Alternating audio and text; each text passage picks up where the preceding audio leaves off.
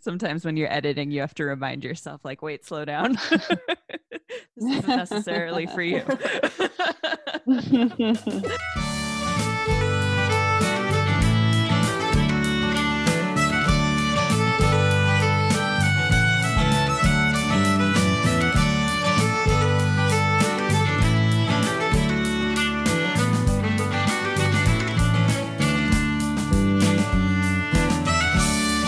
Welcome to the Hybrid Pub Scout podcast with me, Emily Einolander. And me, Corinne Kolaski. Hello. We are mapping the frontier between traditional and indie publishing. Today we're speaking with Nellie McKesson, founder and CEO of Heteris, and Liz Gorinsky, president and publisher of Erewhon Books. You might remember Nellie from when we spoke with her in episode 26. And now that Heteris' software is launched, we're happy to be talking with her and Liz about how it's all been working out. Nellie McKesson has over a dozen years of experience in publishing. She spent the early years of her career doing hands-on book production and layout, and then moved into more technical and managerial roles. As the market for ebooks began to rise, she taught herself web development and was an early evangelist for using web technologies in the book production process. You may have seen her speak at a conference about building automated book production tools. Liz Gorinsky started their editorial career at Tor Books, editing a list that included popular and acclaimed speculative fiction authors Mary Robinette Kowal, Lou Shishin, Annalee Newitz, Nissi Schall, Catherine M. Valente, and Jeff Vandermeer. Books they've edited have won or been nominated for all the major fields' major awards. They've won the 2017 Hugo Award for Best Editor Longform and the 2016 Alfie Award, designed and presented by George R.R. Martin. They were part of the team that founded Tor.com and acquired and edited short fiction and comics for that site for many years. Welcome, Nellie and Liz. Thank you. Thank you. So glad to have you back. Yeah, it's great to be back. Yeah. Thank you to have me on. Oh, Corinne, do you want to kick us off? Sure, yeah. Okay, so first question for Nellie. For those who haven't checked out your interview in episode 26 yet, could you give us a little reminder about your background in publishing and how you came to this work? And Liz, then could you trace your path from where you started off to where you are in publishing too? So I jumped into publishing just after I graduated from college. I hate to give the cliche response, but I liked books and it seemed like something that I would be good at. I liked writing. I'd always been good at proofreading. So I got my first job at a tiny math journal publisher in Boston. And that was actually my first introduction to automation in publishing also, because they used a lot of automated technology to make their book layouts. So from there, I moved on to this tech and reference publisher named O'Reilly, who were also developing a lot of cutting edge sort of automated book production workflows. So that's where I really dove into the tech side of publishing. I started out just doing hands-on layout. I became an InDesign specialist for a while. I saw a lot of ways that InDesign was not great. And then I moved into exclusively focusing on ebooks for a while. And then I took both my ebook and print background and kind of merged them together to focus on automated tool chains for both types of outputs. From there, I moved on to Macmillan in New York, and I built them their first automated book production platform. Funnily enough, the first books that we used it for were Tor.com books. Although Liz and I don't think ever actually met each other when we were both at Macmillan. It wasn't until later that we met. Yeah, I don't think so. I think we had some of that proto work on the word style stuff that was being developed, but I was unaware of your activities largely. Yeah. So it was really funny how that worked out. I left to found Heteris around 2017 after having built this thing for Macmillan, which I thought was actually very successful. But at the same time, I wanted to go further with what I was experimenting with and what I was creating. And in Macmillan, they're just not a technology company. They didn't have the internal resources to support the kind of thing that I wanted to create. So I left and I started my own thing. And we officially launched our app this past summer at some point. time has lost a lot of meaning for me these days. Yeah, but Liz has been with us for a huge chunk of that time. She has actually been one of our main beta testers. We met officially at the Kickstarter conference. I guess that was in last year. It was the year before. Maybe. Was it 2018 or 19? I don't remember. I don't know. It was Yeah, it was a really long time. Yeah. End of 18. But anyways, yeah, so she jumped on board and has helped us really kick the tires of the app. Cool. And then Liz, could you give us a little bit of your publishing background? Yeah. So I guess I first got into publishing when I wanted to make comic books, and sort of at some point it occurred to me that people did that. That was somebody's job. And so my first publishing internship was at DC Comics, and from there I was doing a lot of like comics volunteer work, but then kind of accidentally tried to get other publishing comics internships, and sort of accidentally wound up at Tor. I was also really interested in science fiction and fantasy, so just thought, okay, well, I'll try this while I kind of figure out my pathway. And then I just never left Tor, or at least not for a really long time. I was there. Basically, a few months after I graduated, I got a job there, and just went through the editorial ladder, and progressed to making a bunch of books at Tor. And so yeah, I don't have as many branching pathways, just basically stuck with that for a long time. And at some point I think I just I think the cyclical thing got to me, and I was attempting to leave and go freelance, and try some freelance editing, try some other things for a while, and then I accidentally got offered the chance to start a company. So we which is, you know, pretty lucky pathway. But basically there was folks that were interested in funding a new independent speculative fiction company, and basically just gave me the chance to kind of like decide what that would look like. And that was an opportunity I didn't feel like I could pass up. And I guess that was late 2018, started building that. And, you know, we had I guess our first significant step is that we signed on with Workman for distribution, and just started building our list according to their schedule. And our first book launched in mid-March, the first week that the pandemic was in full swing. And we kind of rejiggered our summer schedule for a little while and pushed some of those books onto fall, reconsidered some dates, and we've been so we know a second book came out, I think it was last week, and we got another one in October, so we're starting to finally get things rolling a little bit more. It's a hard time to start anything. Yeah. Yeah, not fun. Not that it was fun for anyone, but you know, is that specific? Yeah. Hard time to start anything, much less everything. Yes. Okay, well, you've mentioned that this process has taught you both a lot about what it takes to make a book, and that you've had to sort of build the process from scratch as part of your collaboration. Could you talk a little bit more about how that's taken place? Nellie, maybe start with you. Sure, yeah. So as I kind of mentioned in my background, I've built a number of like automated book production tool chains. So I went into this making my own app thinking like, you know, I know exactly what people are going to need for that minimum viable product. I know like exactly what like subset of tools they're going to need to get their books out the door. And then we got to Liz's first book in the pipeline. And I will be honest that it was a little bit of a disaster on our end. I think particularly once we got to the actual sort of production editor side of things, where they're going through the line breaks and the page breaks, and trying to really get that layout nailed down.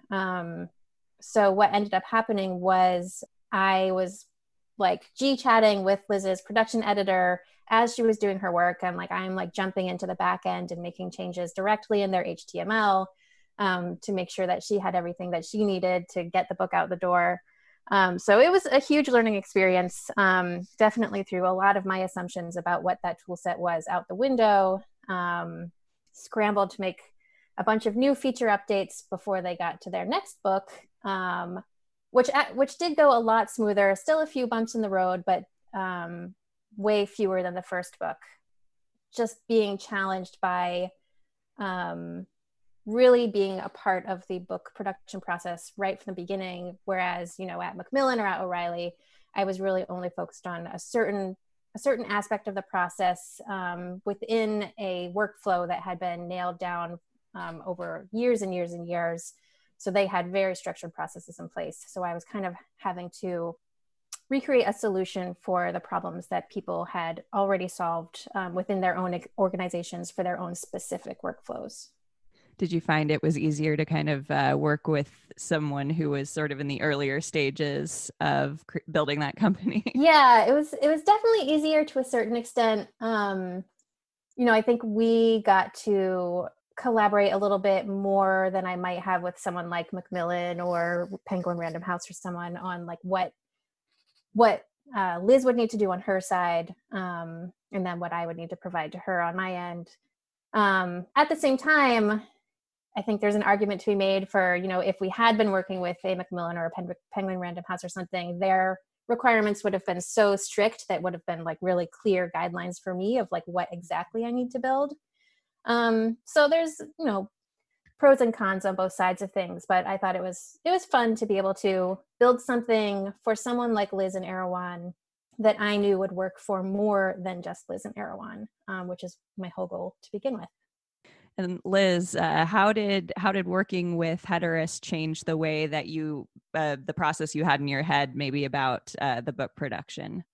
Yeah, well, first I'll say it definitely didn't seem like a disaster from our end, but I think some of that is that we were basically building everything from scratch from the beginning. That, but like, so I came from an editorial background, and that meant that every other department and every other part of the process, I kind of just had to figure out what we were going to do when we got to that point. So,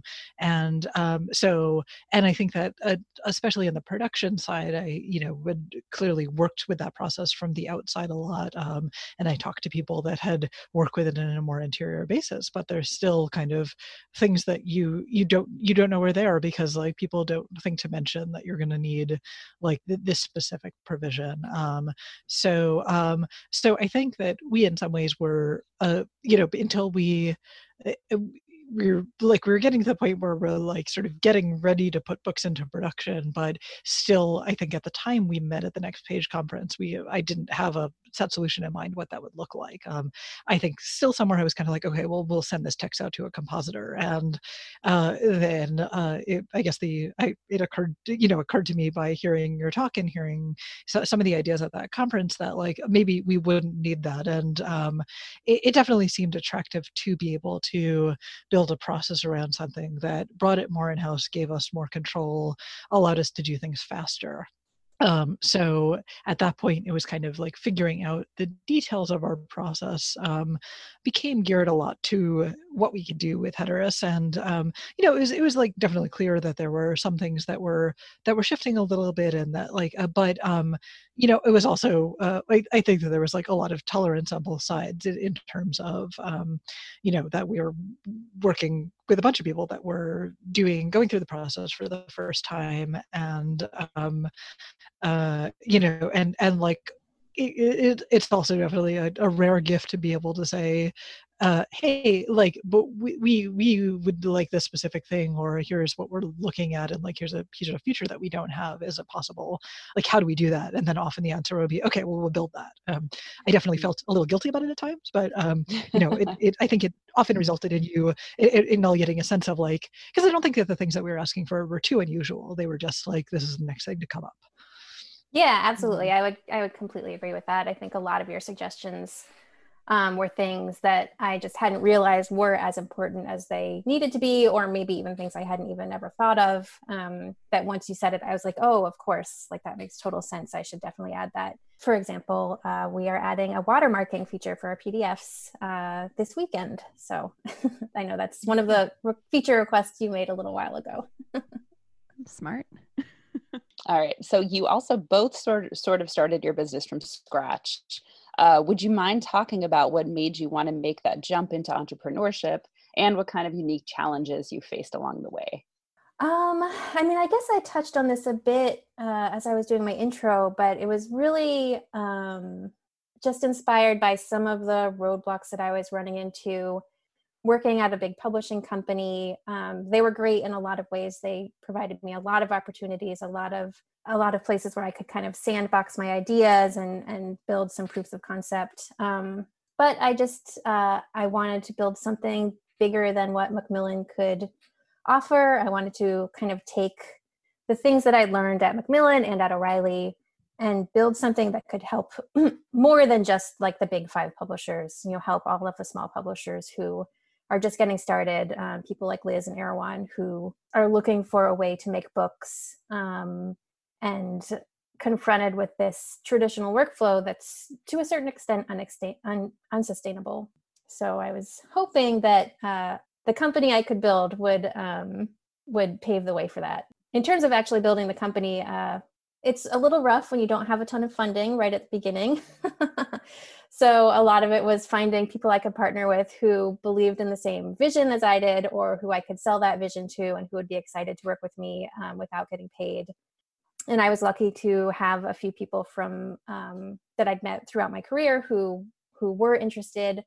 And we actually have brought on a couple new team members during the pandemic, which has been a fun, exciting experience. Very cool. Did you have trouble? Like, did you go out and try to find funding before you got started? Or did you kind of bootstrap it? Or I bootstrapped it to start. I did a lot of consulting work to kind of build up the bank account a little bit.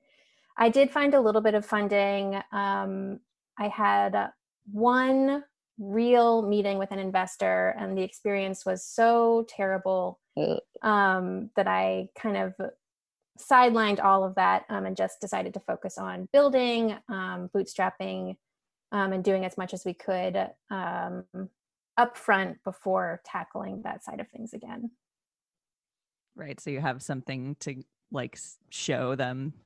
Yeah. And also it just preparing for those kinds of meetings and then going to those kinds of meetings is just not something I'm super passionate about. And I felt like it was really kind of sucking the joy out of what I was trying to build for me. Mm-hmm. And so I just weighed the options, the pros and cons. And to me, it's really hard to be working all the time because, of course, I'm bootstrapping. So I'm raising all of the money myself by doing side work and running a company at the same time. But that was a more fulfilling proposition for me than just chasing money from rich people all the time. That's fair. Yeah. It's like, how do I suppress my disgust and present this thing to you? Yeah. I wouldn't even say like that it's rich people themselves that disgust me. I think the system of like formal investment is very stacked against people like me. There's sort of like this language that they speak that I just don't speak. I'm not like a dude that they can go get a burger with or whatever. Right. So there's a lot of walls that I was running into just right from the beginning. And I just didn't want to fight that battle right then. It was a battle for a later time. Good. I want to know about how Liz accidentally became a publisher. Yeah. So I got really lucky from the funding perspective in that there were, I think, far fewer strings attached than there would normally be in this situation. It was just like a few. I think that when the person initially approached me that was looking for like an editor to run this thing, they were kind of like, we have this very unusual opportunity. And it was definitely one of those things at first I was like, this seems too good to be true.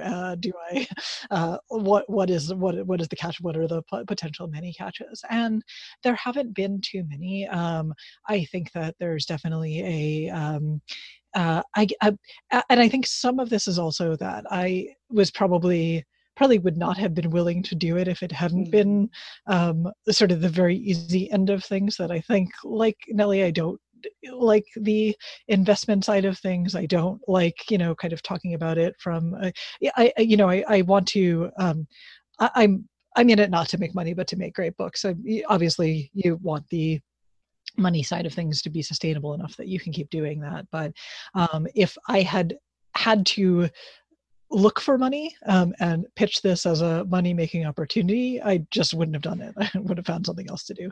I think since then, I've had to navigate a little bit of the other side of, from the beginning when you're starting a publishing company, I think that you kind of expect it will take a few years for this thing to get rolling. That's book publishing is slow, that there's a lot of trial and error, and that it doesn't follow any of the conventional things that would be attractive to most investors. I think that possibly in the beginning, when some of this was kind of I guess the person that was more directly pitching this to the investor, I feel like probably a notion was created that this would be a little bit easier and quicker, and so some of our mediation has had to be look like not only like here's what really is involved in this process, and that it's not going to be victories all of the time, but also suddenly we have the entire world just changed overnight.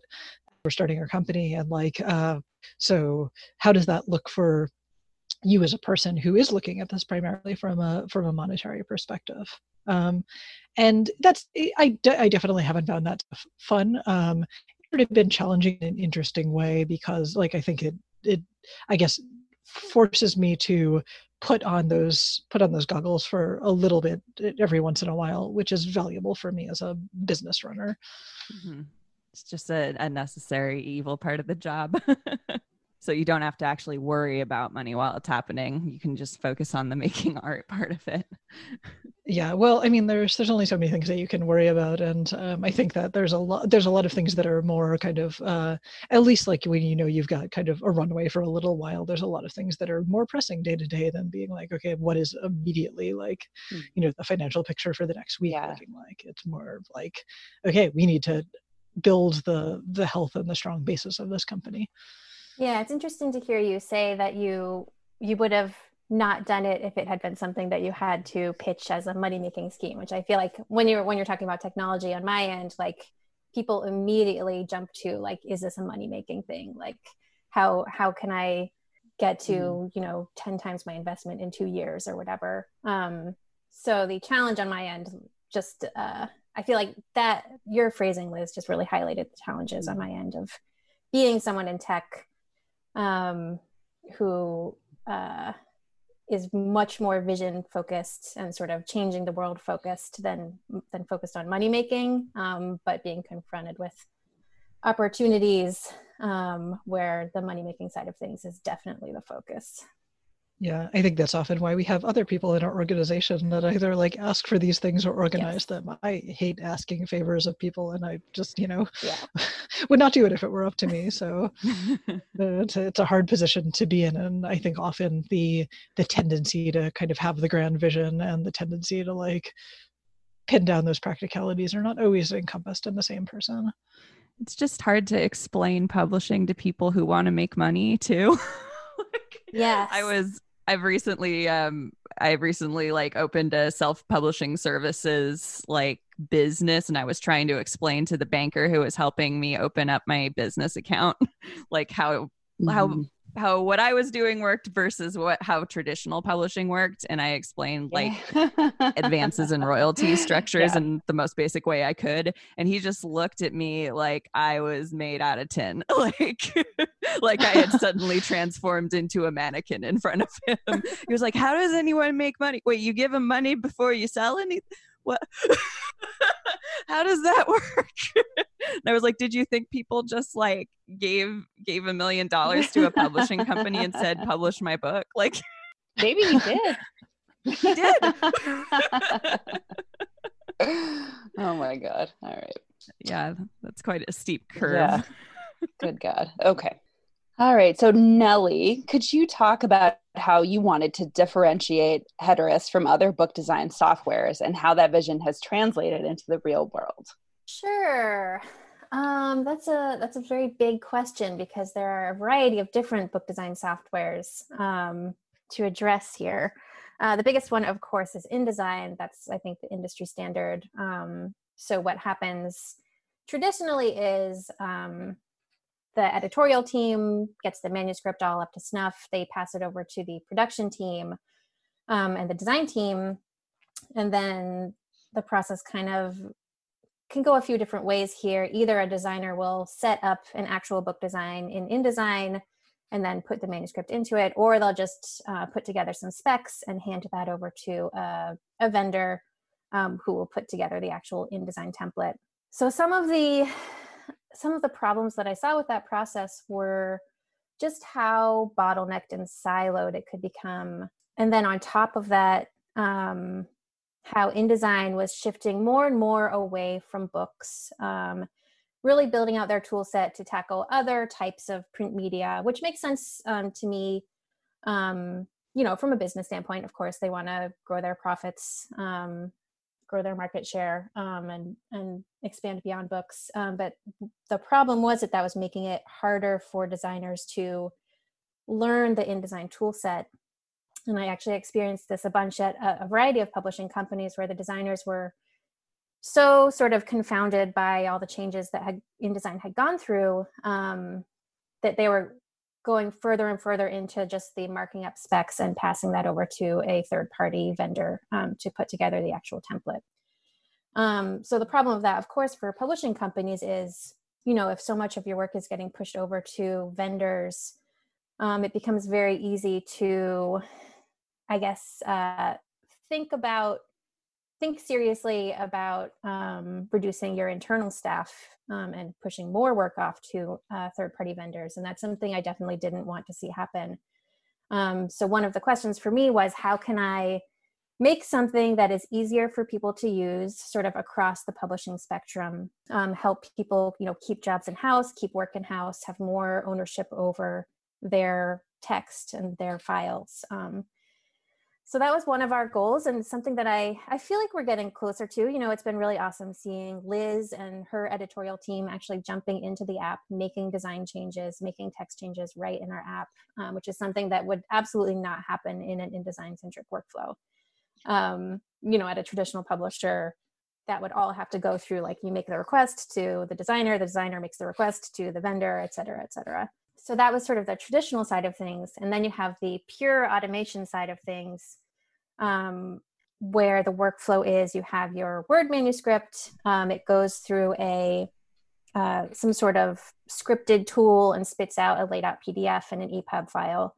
That's a route a lot of publishers have tried to go. That's the kind of tool that I built for Macmillan.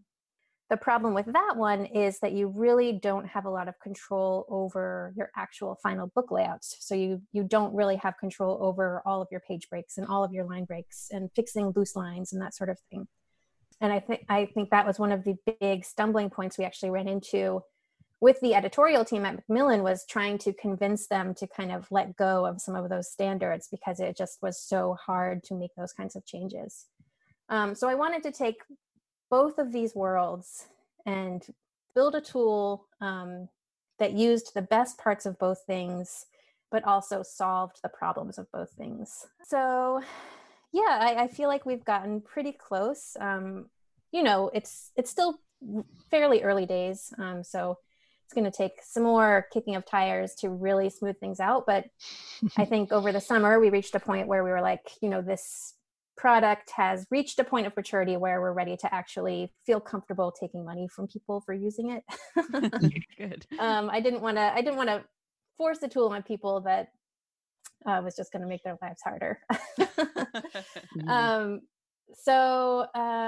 Yeah, I'm feeling really optimistic about it. I also constantly have to remind myself, I was at one of the Creative Pro Week conferences, I guess the last in-person conference.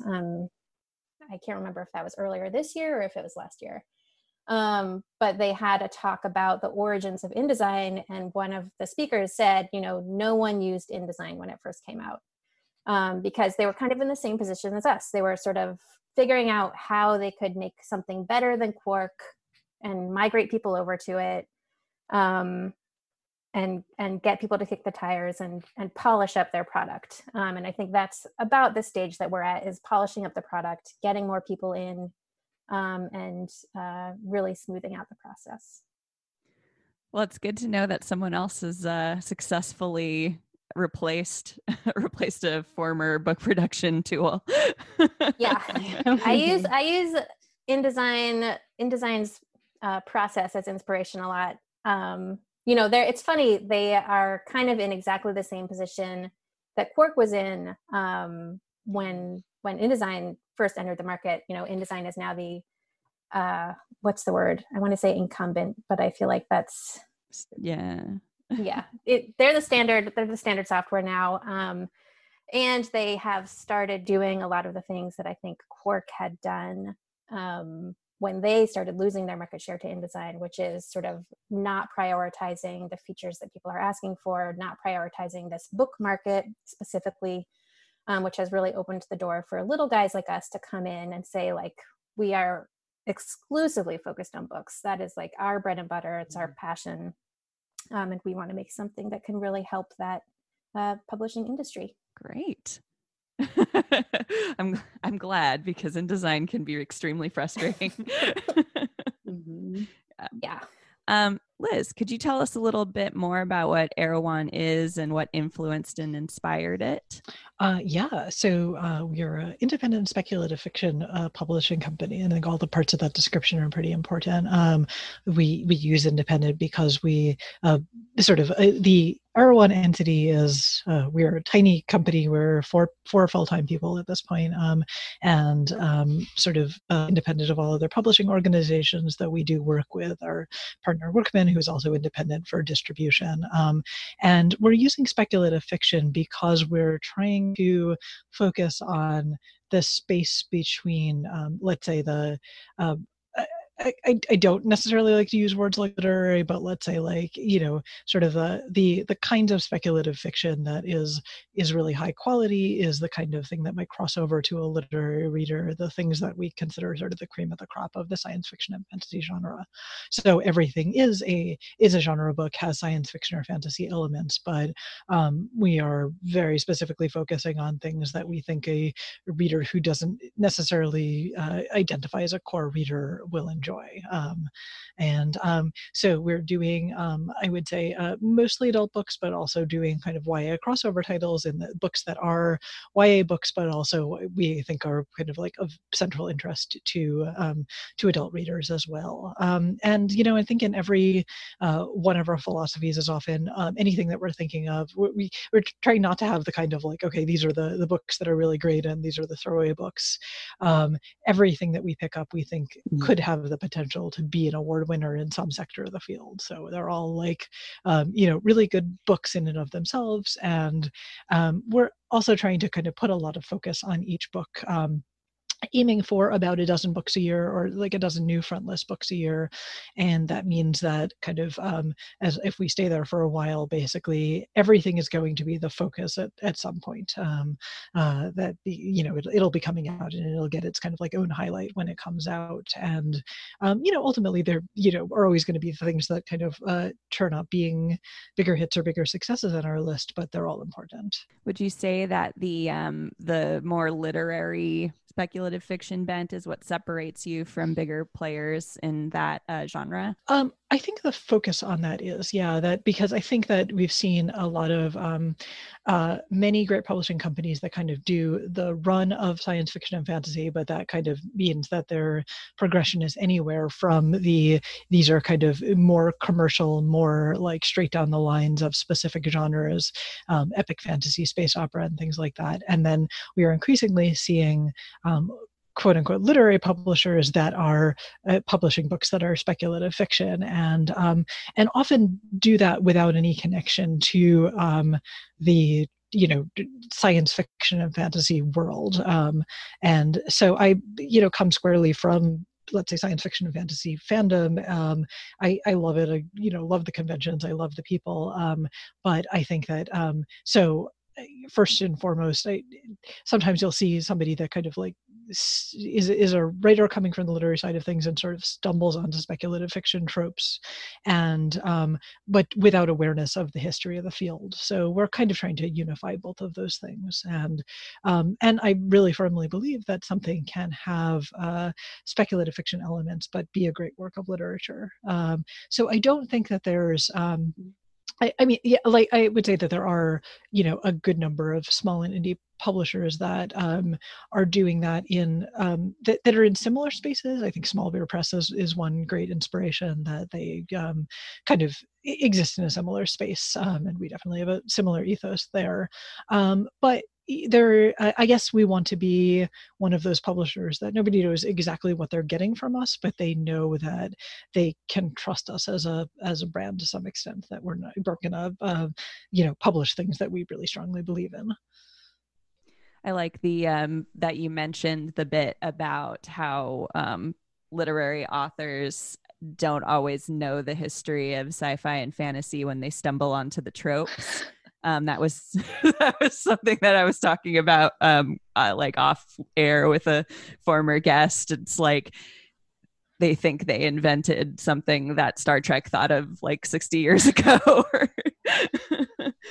But would you say that you're just looking for authors who already have that crossover, or would you say that there's an educational element to what you as a publisher do for authors and maybe readers who are kind of exploring sci-fi and fantasy themes? I think there's always an educational element, but I do think it goes both ways. I think anytime we enter a new relationship with an author or an agent, teaching them about what we're doing, everybody is coming from a different space, and I think that I have a lot of conversations with, let's say, authors who come from different places, who some of whom might be saying, okay, well, we're going kind of towards the speculative fiction by publishing with Erewhon, and some people that are more coming in, okay, like clearly I've always been writing SF and fantasy, have been on the kind of more prose-oriented, more literary side of things, but I think we're also teaching each other in that we're looking for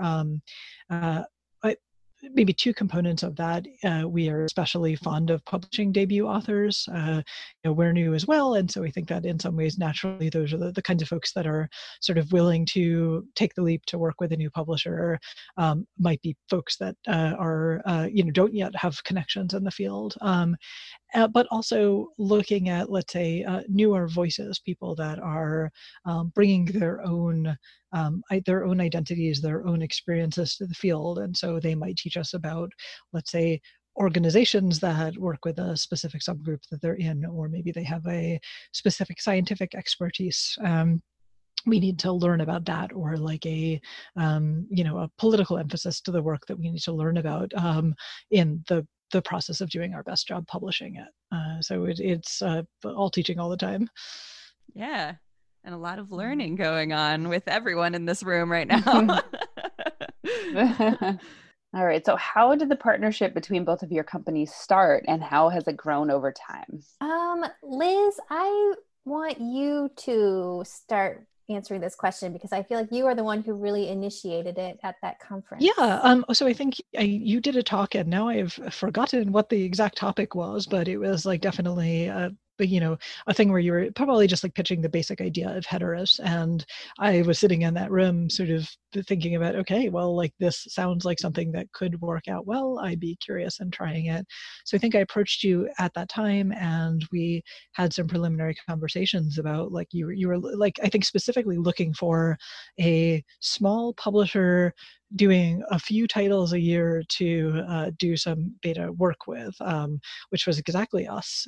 So at the beginning, we were kind of feeling that out and saying, okay, like, what would this look like to try it out? And so we just kind of dove in, partially because we didn't have anything else set up yet. So maybe the part of me was thinking, okay, well, we'll try this out, and there's always the opportunity to try something else out if this goes disastrously wrong. But it definitely, a lot of the components of it were really attractive, both from the cost center and the being able to do it in-house. I know it's not necessarily traditional for an editor and a publisher to get as involved as I'm doing, but with a company as small as ours, everybody is doing a little bit of everything. So it felt good from the beginning of like just being able to start from a manuscript and pour the text in, and suddenly like have something that looked quite a lot like a book. pretty early on without having to just, in a traditional publishing cycle, it might be 8 months down the road before you see something like that. So that was kind of encouraging in that we were getting closer to a final product. And I'll also totally cop to the fact that we're still getting a handle on our scheduling. We just brought on a production manager because it was sorely apparent how necessary that was. That the managing the schedules are not necessarily the strong suit of myself or my co-editor. And so in the early days, the notion of saying like, okay, we'll have to send this away to somebody else and then wait like 2 months or several weeks in between each pass, that was scary and not something that we just didn't have enough time to work in as much padding as we probably should have, and we hopefully ultimately will have. But in the early days, you're just kind of trying to do everything as quickly as you can. Yeah, I think you really hit the nail on the head there of sort of like, you were exactly the kind of person that we had been looking for. We posted some things on the internet saying we're looking for partners, but when you approached me at the conference and you outlined what you were building, you're a small team, your list is relatively small, you're publishing primarily prose-based books, so it's not going to throw too many curveballs at us in terms of what we need to build for you. It really seems like a perfect partnership to me. And I will also say that I at least was constantly ready for you to be like, okay, it's not working, we're going to InDesign now. It was my greatest fear, and also something I was sort of trying to get myself ready for. Well, it sounds like there was a little bit more happiness out in the outcome. Well, speaking of outcomes, so the outcome and the situation that you are in has changed a lot from last year and what you thought it would be. So since how have things changed since when you started working together and when the pandemic hit? And how have your workflows changed? Yeah, I'll say on my end, Liz has brought on more people on her team, which has been kind of exciting, sort of getting started working with them and seeing from fresh eyes, like how things are working. They're obviously starting in the app at a very different point than when Liz first started. Things are much more established now. We have actual customer support tools built into the app, which is not something we had when Liz first started. So it's been great to see them kind of learning the ropes, people who are coming from an editorial background and who maybe aren't used to doing these kinds of edits, and walking them through how to do it and seeing them learn how to use our tools has been super, super fulfilling for me. We've also brought in new team members on our end, although I don't think that's affected Liz too much. I think she and her team have become sort of a very special, have filled a very special position for us, and get a lot of very personal contact from me, which I'm happy to give. I don't mean to say that that's like, something that is undeserved. They've done so much for us, and I really value our partnership. So I'm happy to help them however they need help from me. In terms of pandemic, interestingly, I don't think, specifically talking about our partnership, I don't think that's affected our partnership too much. We were already working pretty distributed, pretty remotely. The whole point of Heterus is that it's all in the cloud. It's sort of a remote hub that anyone can jump into from anywhere.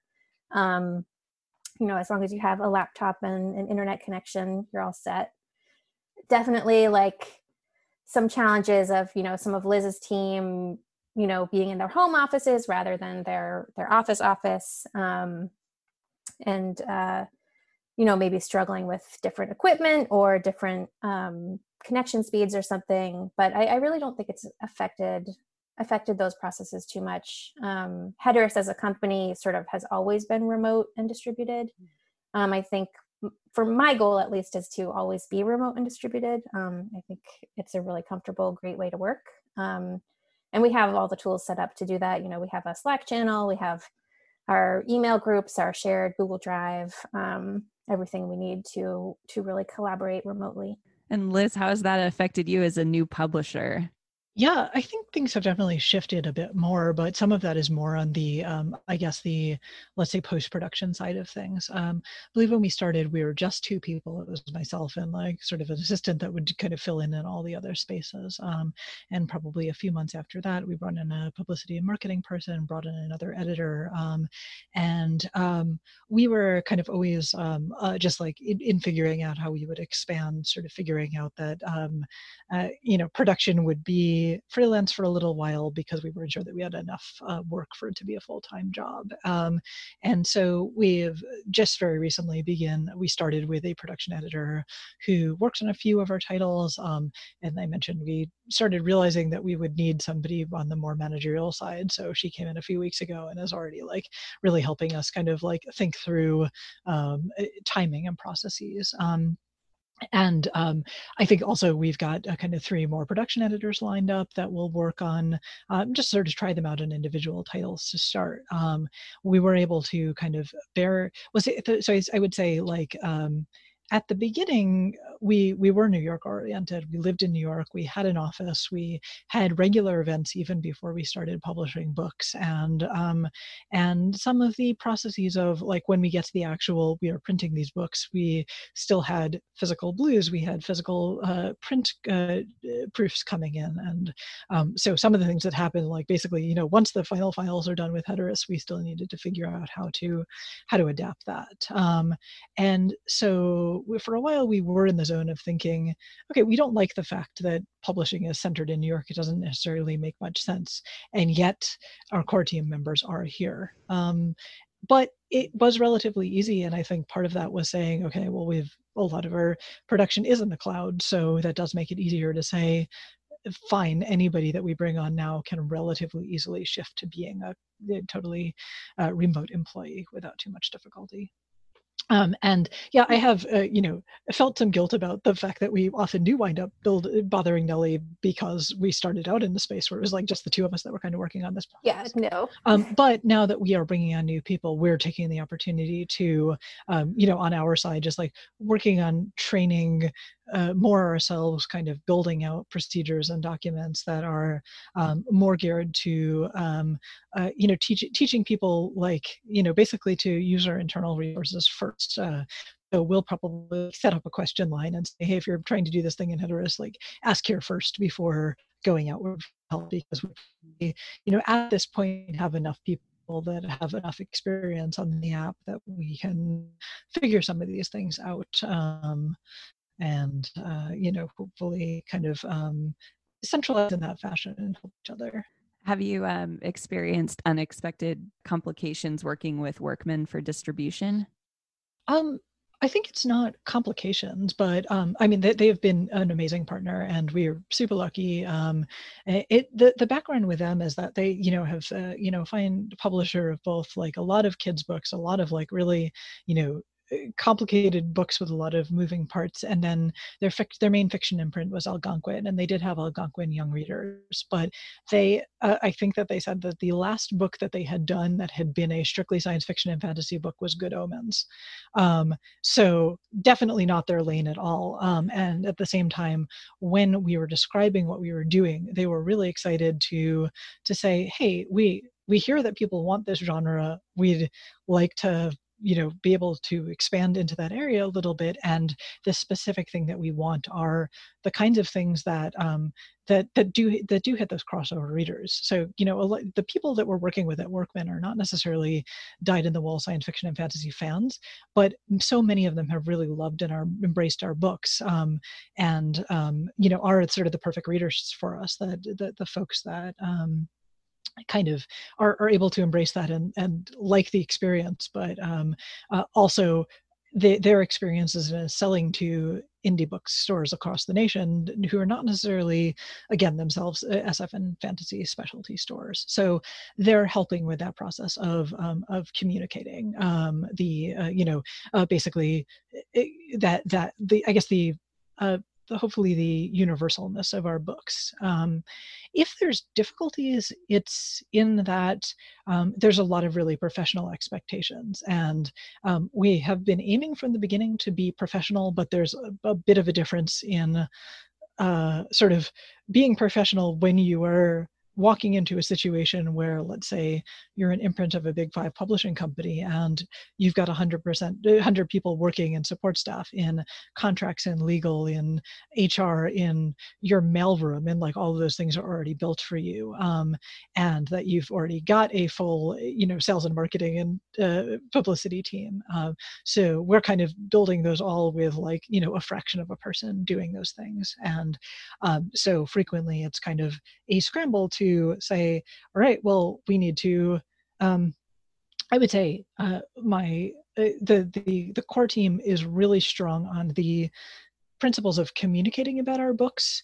But then when we need to figure things out, like, okay, we need to make a catalog that looks good. We need to sort of make a sampler. It's all, a lot of that was starting from, all right, we have nothing.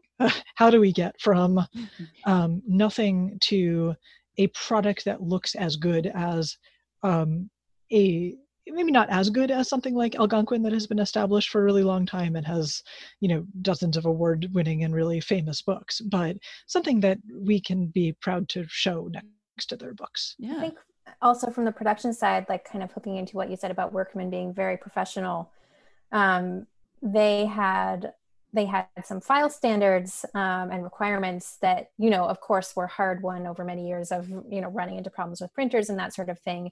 And so, again, this goes back to some of the assumptions I was making where, we tested our files, we knew they worked for a variety of printers, but or ebook distribution platforms. But then Workman would run them through their own sort of validation programs.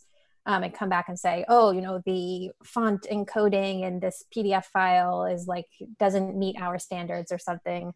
And so even though I knew that the file would print fine, I also know that those validation requirements, again, are coming from years and years and years of like battle testing files and making sure that something works. And so it was informative and nice to get that kind of feedback back from a team like the Workman team, who have all of this experience and can help me build something that can meet those kinds of battle tested requirements.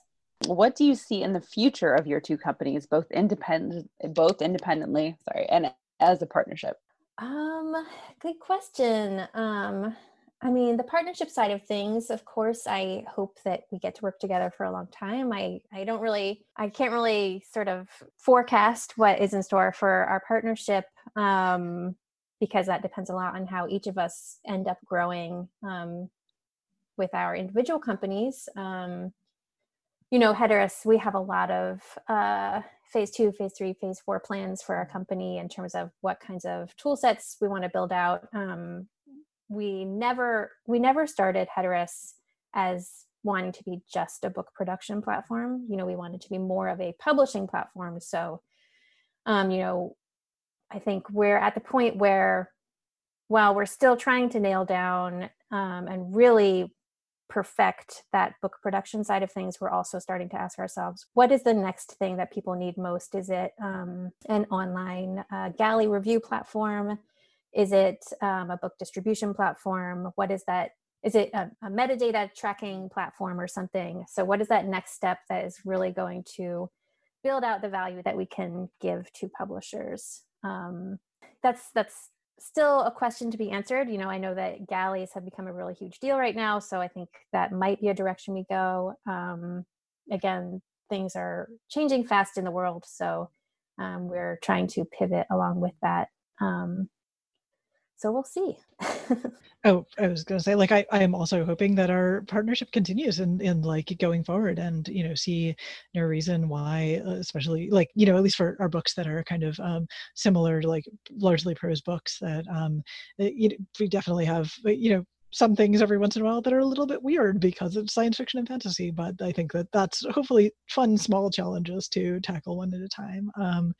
And I guess the publishing growth, once you've got things started, is sort of like more of the same but bigger. I'm not necessarily oriented towards like doing any kind of grand new inventions. I want to just find a lot of amazing books and continue publishing them. And so some of that is just going to increase our reach, increase our audience for both ourselves and the books that we're publishing. Would you consider ever tackling different It's genres? possible. I mean, it like, I think that I always felt super lucky that I got a chance to work in science fiction and fantasy. It's just what I gravitate to in but as a reader, as a fan of most things, and a lot of my interests outside of that are really oddball things like experimental theater. But there's a few hybrid things that we'd like to play with. Like, we've considered kind of things that are nonfiction but on related subjects to science fiction and fantasy. I'm doing a game anthology, which might be the one book that we kind of have a different production model on, because it's going to be very layout intensive, and like, I think the kind of thing that is not quite a thing where we can use an automated tool set for. But I think sure. I do want it to be a place where will be editorially driven, and that once we bring on an editor, the things that they love will guide what they're bringing on, and that will shape the company. So we get a lot of questions about, like, will we expand our age range? It's possible down the road, but Sarah Guan, who's my co-editor, and we have quite similar tastes in not in a monotonous way at all, but that we're both like, you just want to do really good books that are helping improve the world. And so right now, most of the things that we have been picking up have fallen somewhere within that universe. And do you have any tips for aspiring publishers or publishing entrepreneurs? I will say my tip is to be patient.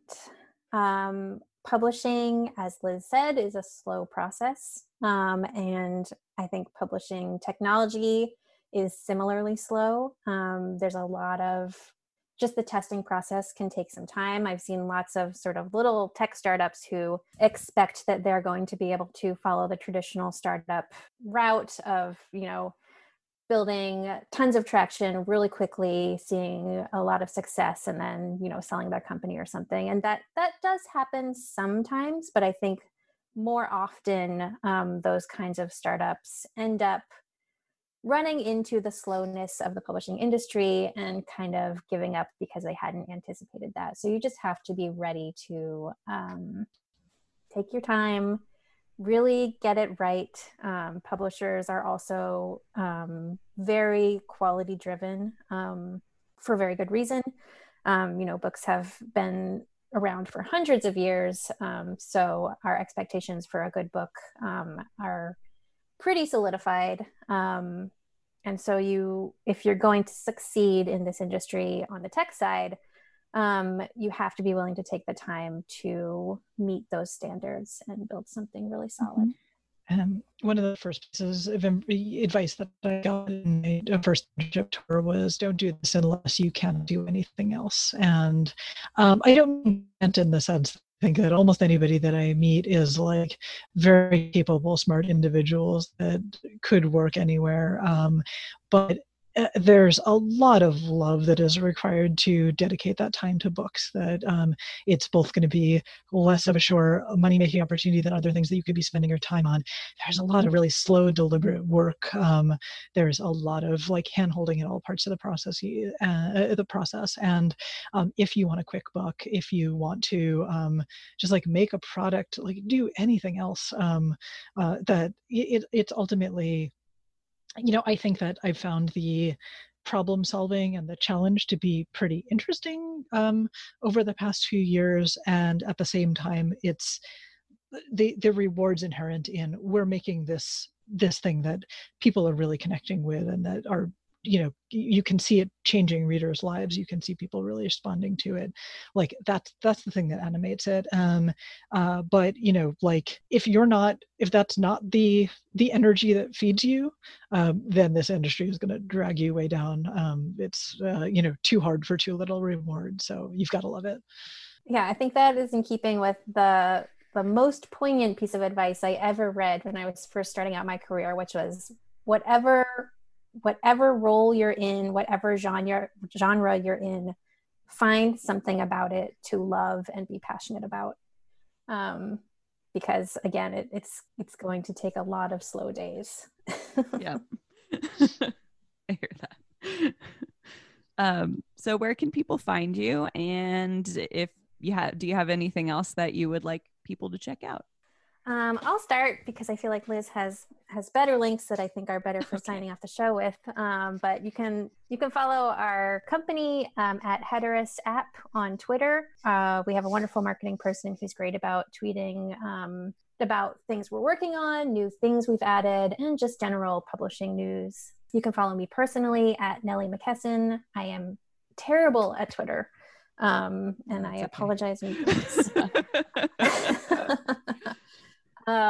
And then, of course, we have our website, heterus.com. If you just want to see the app, it's app.heterus.com. I think as long as you don't embarrass yourself, that you're good at Twitter.